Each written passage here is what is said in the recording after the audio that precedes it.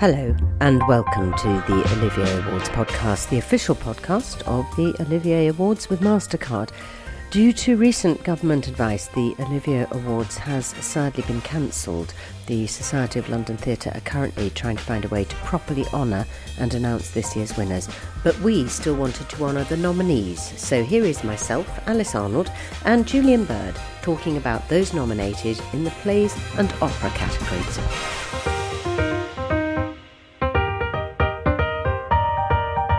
So, I'm joined once again by Julian Bird, the Chief Executive of the Society of London Theatre and the producer of the Olivier Awards. Lovely to be here again.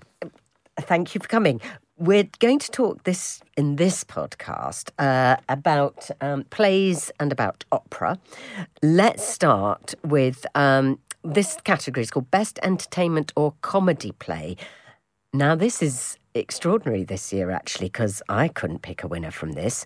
We've got Amelia at the Vaudeville, Fleabag, Magic Goes Wrong, which is part of the Goes Wrong category of pieces, where lots of things go wrong. The third of those shows, and that's right. The Upstart Crow, which is the Shakespeare, David Mitchell Absolutely, thing. That you might know from television, Yes. That's now on stage. Now on stage. No, I mean, as you say, 4 extraordinary productions, all of which are unique in their own way. Amelia, this extraordinary story about women, basically, with an entirely female creative team. We should remember on that. Right down, and great to see the sound designer on that's a woman, and she's been nominated. Fantastic. It's just great to see a show like that really coming through strongly. Fleabag, of course, this is the original little short play that Phoebe Waller-Bridge wrote. I remember seeing it in Edinburgh. Oh my goodness, 8 years ago or something. It's that production with Phoebe herself. And you couldn't get a ticket for love or money. Fantastic. No. Magic Goes Wrong, as you said, the third of those Goes Wrong trilogy from the Mischief guys. It's really funny if you haven't seen it. They worked with Penn and Teller, those two great illusionists from America who were on in Vegas all the time. They worked with them on it all. And there's some great magic in it. I mean, really, truly clever stuff. But, you can only imagine when it all goes wrong. It's great, And then, as you say, David Mitchell, and this show is a huge, huge hit at the Gielgud Theatre at the moment. So, but I mean, how do you choose from those 4? And that's gone, the Upstart Crow's gone from television to theatre, which is kind of interesting because you think it would go the other way, really. Yeah, sometimes, but it's interesting, isn't it? Yeah. Then we've got the Best Play Revival. Now, this is a heavily is perhaps not the right word. There are some heavy pieces in here, but brilliant pieces of theatre. Cyrano de Bergerac from the Playhouse, Death of a Salesman, which came from the Young Vic and then was then at the Piccadilly, where I saw it. And actually, I talked to Wendell Pierce on the play itself and the fact that in this production, the central family in it is black. It's an interpretation, first of all, generated from the Miller estate that they wanted to see the interpretation done. Rebecca Miller initiated the interpretation. And then also you realize that it works in concert with all the themes and conflicts of the play. It works in concert with it and not in competition with it. So it illuminates all of those things that are so well known about the play, the criticism of the economic system, of the idea of the American dream, the denial of that dream to people for whatever particular reasons. It's just enhanced. It adds more fuel to the fire.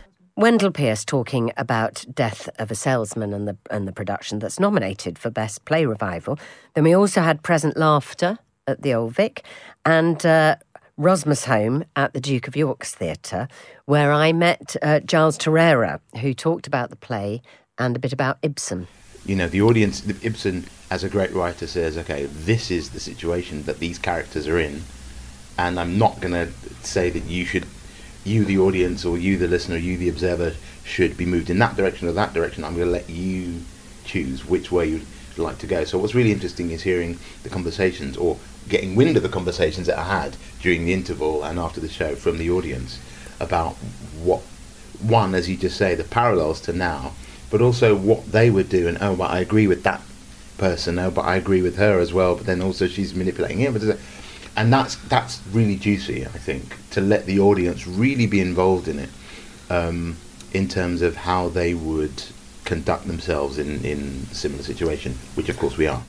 That was Giles Torreira talking about the production of Rosmersholm at the Duke of York's Theatre. So pick me a winner, Julian. Do you know, this is the category, above all, that I would say, I don't know how you choose. You know, Cyrano de Bergerac, James McAvoy, brand new take on it by the director Jamie Lloyd, who, you know, at other times we've talked about his extraordinary new take on Evita at the open air. In the same year, he found time to do this extraordinary take on Cyrano. It was a massive hit. You know, great to see so many young people there because it was such a different take on it. And that production's just been announced to go to the Brooklyn Academy of Music for a short time in New York with James in it. How fantastic's that? You know, brilliant production. Death of a Salesman, so much talked about, rightly so, with Wendell and Sharon D. Clarke, of course, you know, who's won lots of Oliviers for in musical theatre and lots of awards around the world. But great to see her in a real powerhouse, you know, straight role, I guess.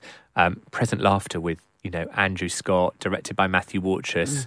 You know, Present Laughter we've probably all seen quite a few times in, you know, at the theatre in different guises, and this was a completely really extraordinary comic take on it. I mean, I very rarely laugh as much as I did at that in the theatre. I mean, really brilliant.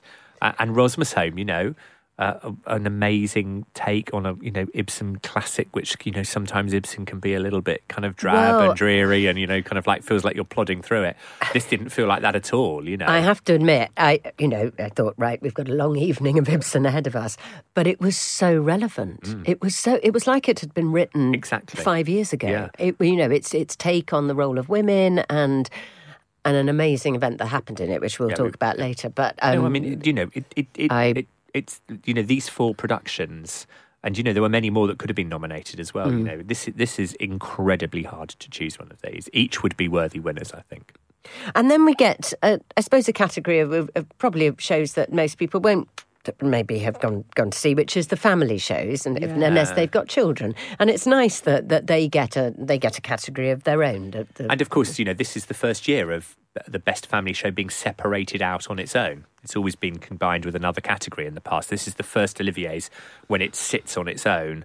4 extraordinary productions, and I guess, you know, it's interesting. We recruited a new panel to judge this family show this year, and the panel we recruited had to be generations. So it was either a mother and a child, parent or child, grandparent and grandchild, or, you know, guardian and child, or whatever. So, and to do the panel, that group came together on a Saturday morning. We normally have the panels, obviously, in the evening, sometimes with a glass of wine, so everyone kind of relaxes. And of course, we did it with, you know, juice and cake instead on a Saturday morning. And, you know, we had children on the panel with their other, you know, parent or grandparent, ranging from the age of 3 to the age of 11. And it was the most sensational kind of 90 minutes we all had together with them talking about what they liked and what they didn't like. And that's I can assure you, even the 3-year-old was very clear on in a really good way, though, you know. The 3-year-old had all the programmes out in front of him, and he was able to go, this is what I like. And, you know, that was actually her grandmother with him. 3-year-old. And they'd talked at home. And, you know, he knew exactly which bits he liked and which he didn't, and what he'd remembered and what he hadn't. And it was a fantastic morning, actually. And, you know, 4 brilliant productions are nominated out of it, you know. So it's really exciting, actually. And they'd be incredibly honest. I mean, you might as well ask that, because the point of these shows is that the children enjoy. I mean, obviously you want the whole family to enjoy them, but if it's just the adults thinking children are going to enjoy them, that's very different from children actually enjoying them. So it's great that they were involved. And what was great was, you know, lots of the people were saying to me, oh, you know, it's been great for them to be able to go to the theatre a lot with you know, the child or the grandchild or whatever, and, you know, then have to sort of talk about it a bit together so that they were ready to come to the panel. So, you know, it's been great. It's the first year of it, so we'll be continuing with that. Now, of course, we have the technical awards. We have sound design and lighting design, and which is difficult if you're not an expert, I think, really, to see how much that changes and affects a piece of work. But I did want to just touch on set design, because Rosmersholm is in that, as is Anne Juliet, Mary Poppins and Uncle Vanya. Something happened at the end of Rosmersholm that was one of the most extraordinary things I've ever seen on a stage, really, and it was what it symbolised that was so extraordinary. So for that reason, I'm going to say I hope it wins. But then that's... You know, I mean, it's interesting. Ray Smith, you know, she's nominated for both Rosmersholm and Uncle Vanya, both of which have, you know, sensational sets for these real classic plays, if you like. And because it was something that happened with the set that made you realise what had happened in the play. With water, and I'm not sure I've seen that before. No, I mean, you very rarely see it. Once again, because it tells you about the event. Back to a new take on Ibsen or Chekhov or these very classic plays, you often see it done in a very classic way with a sort of box set and everything. And, these are designers and creatives trying to think about a new way through it. And it's, fantastic. But you've got that kind of new alternative take on a classic play, but then you've got the most extraordinary sets in something like Mary Poppins, which Bob Crowley's nominated for, with these kind of picture book sets which kind of literally open up like a picture book opens up, and then suddenly there's the Darling's house, So once again, it's so hard to pick between some of these. I mean, now what they can do, because they've got the technology and they've got... And Juliet, which is like this distressed kind of, it's brilliant, with neon, and it's another fantastic, Let's go back to the performers now. So we've got the best actor in a supporting role, Death of a Salesman, All My Sons, Leopoldstadt, which I'm about to see but haven't seen yet, and A Very Expensive Poison. So what's your pick out of those ones? Well, once again, how difficult, to pick. Leopoldstadt is this kind of 40 people, adults and children. In a way, there's no one central character, but I guess Adrian Scarborough is maybe what you might call one of the anchors in it. He's won Olivier's before, now hugely acclaimed on television. Reece Shearsmith, we all know from his extraordinary roles all over, and A Very Expensive Poison, taking a very difficult subject about those, Russian poisonings in Salisbury and putting it on stage. Colin Morgan, people know from all sorts of things on telly. Most, I guess, from playing Merlin for many years on that Saturday evening BBC One show, but doing a very classic role at the Old Vic. And Arinze Kenny, who really is one of the great talents coming through in theatre at the moment. And in Death of a Salesman at the Young Vic, he's just been announced, of course, to play the lead in the new Bob Marley musical, which will open in the spring of 2021. It'll open the completely refurbished Lyric Theatre here in the West End. So, once again, another person who straddles both musicals and these straight roles. Fantastic to see. Well, as people do, because in the actress in a supporting role, we get one of the nominees is Josie Walker, who of course played the mother in the original production of Jamie, and was nominated for that. And was nominated absolutely. for that. Yeah. She's now nominated for The Ocean at the End of the Lane from the National Theatre. Fantastic. Also about to have a new life. It's coming into the West End later in the year as well. This was a production everyone adored who saw it. And that's going to have a future life. I think it's the Duke of York's in the autumn. Sophie Thompson for Present Laughter. Yeah, another great Emma's sister. comedian, stroke actress. Brilliant. And she makes me laugh, I have to say. She only has to walk into the room and she makes me laugh. I know, she's got funny bones, hasn't she? Funny bones, yes. Yeah. And then we've got, is that... Indira Varma as well, who's from Present Laughter as well, played one of his wives. And then Michelle Austin, who was I suppose the female lead, although counted as a supporting role in Cyrano with James McAvoy. Once again, 4 extraordinary actresses in 4 extraordinary performances.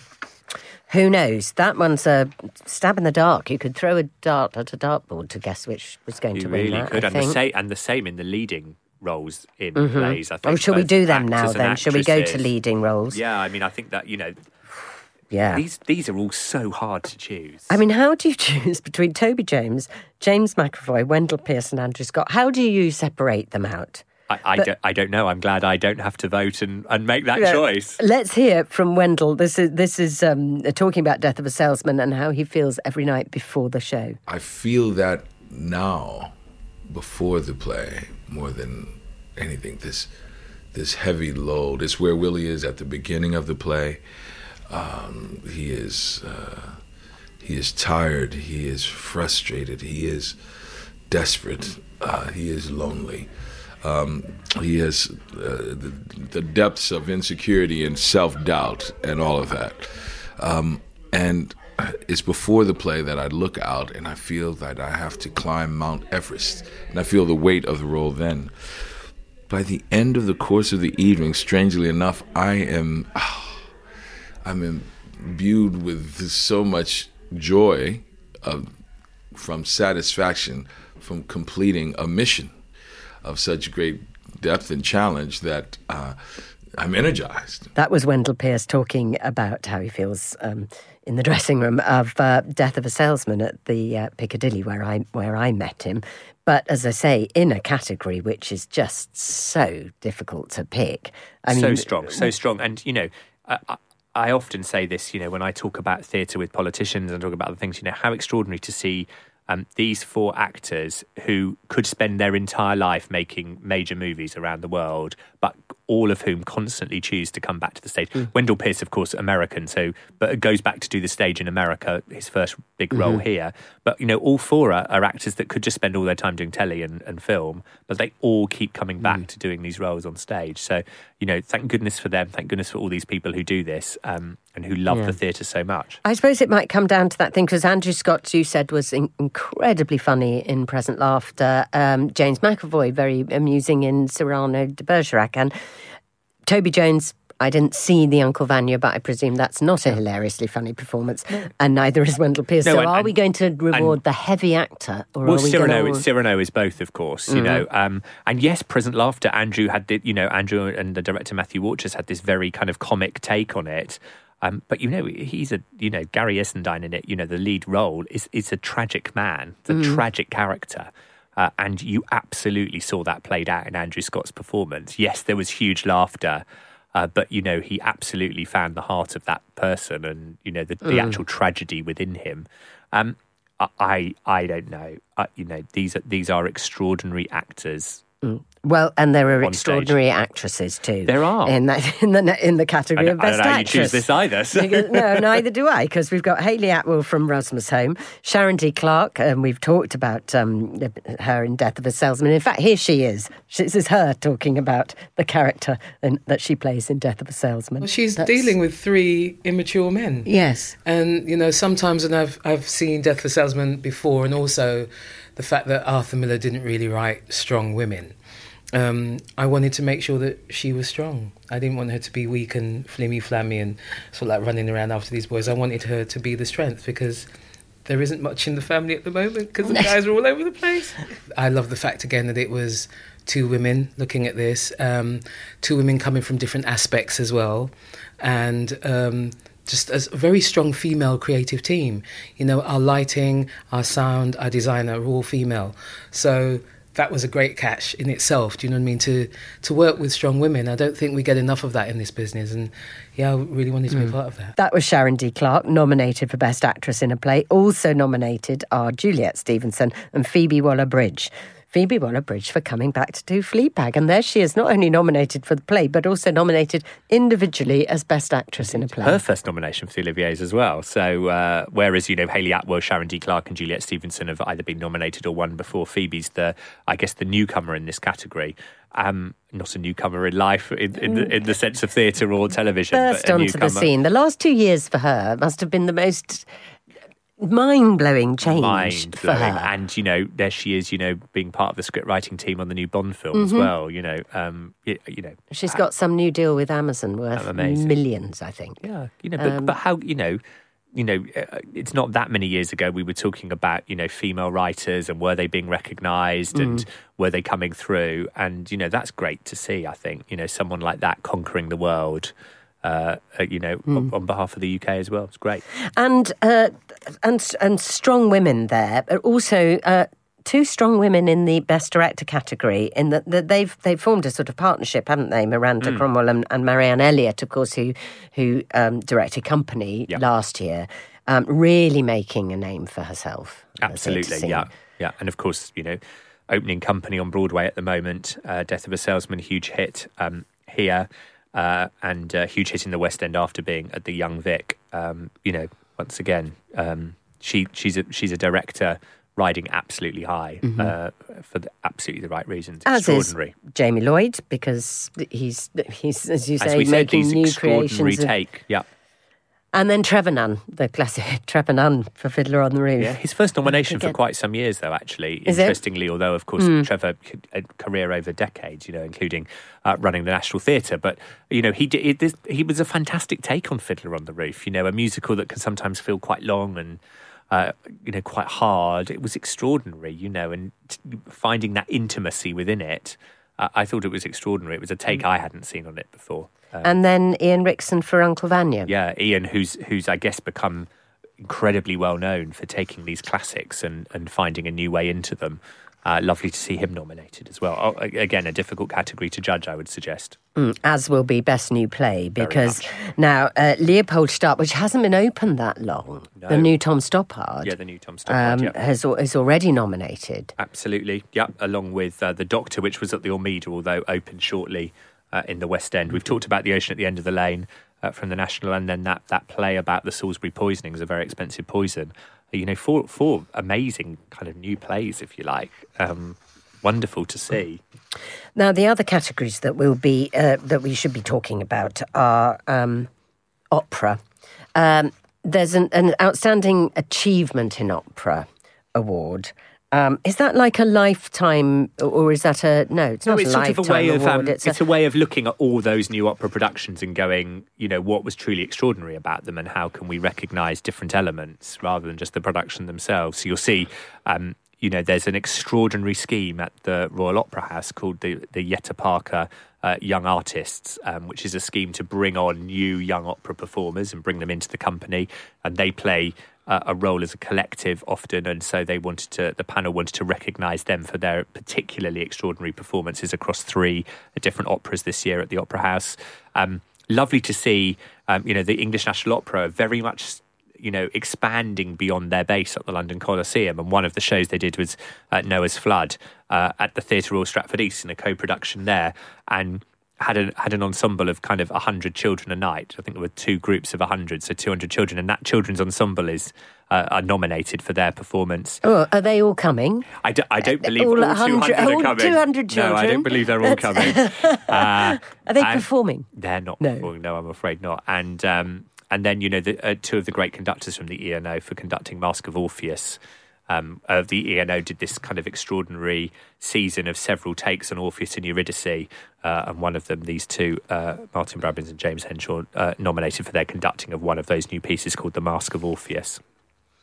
Well, we're in for a very exciting evening. I will be chewing my fingernails. Yes, I think we are. Yeah. Although, to be fair, because I kind of like everyone in all of them, so I won't be upset. As you say, I don't think anyone will...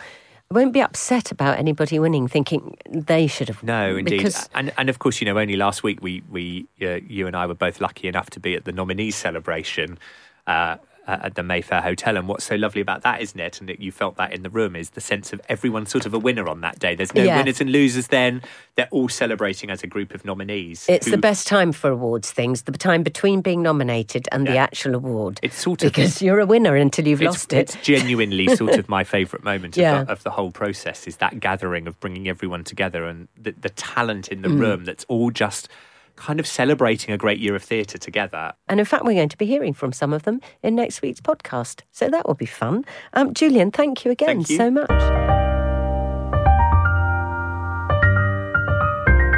Thank you for listening to the Olivier Award Podcast, the official podcast of the Olivier Awards with Mastercard.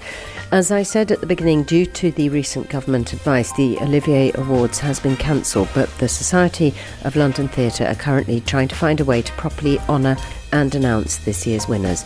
We still want to honour the nominees, and we did actually get to speak to several of them at the nominations lunch, so you can hear those interviews next time on the Olivier Awards Podcast.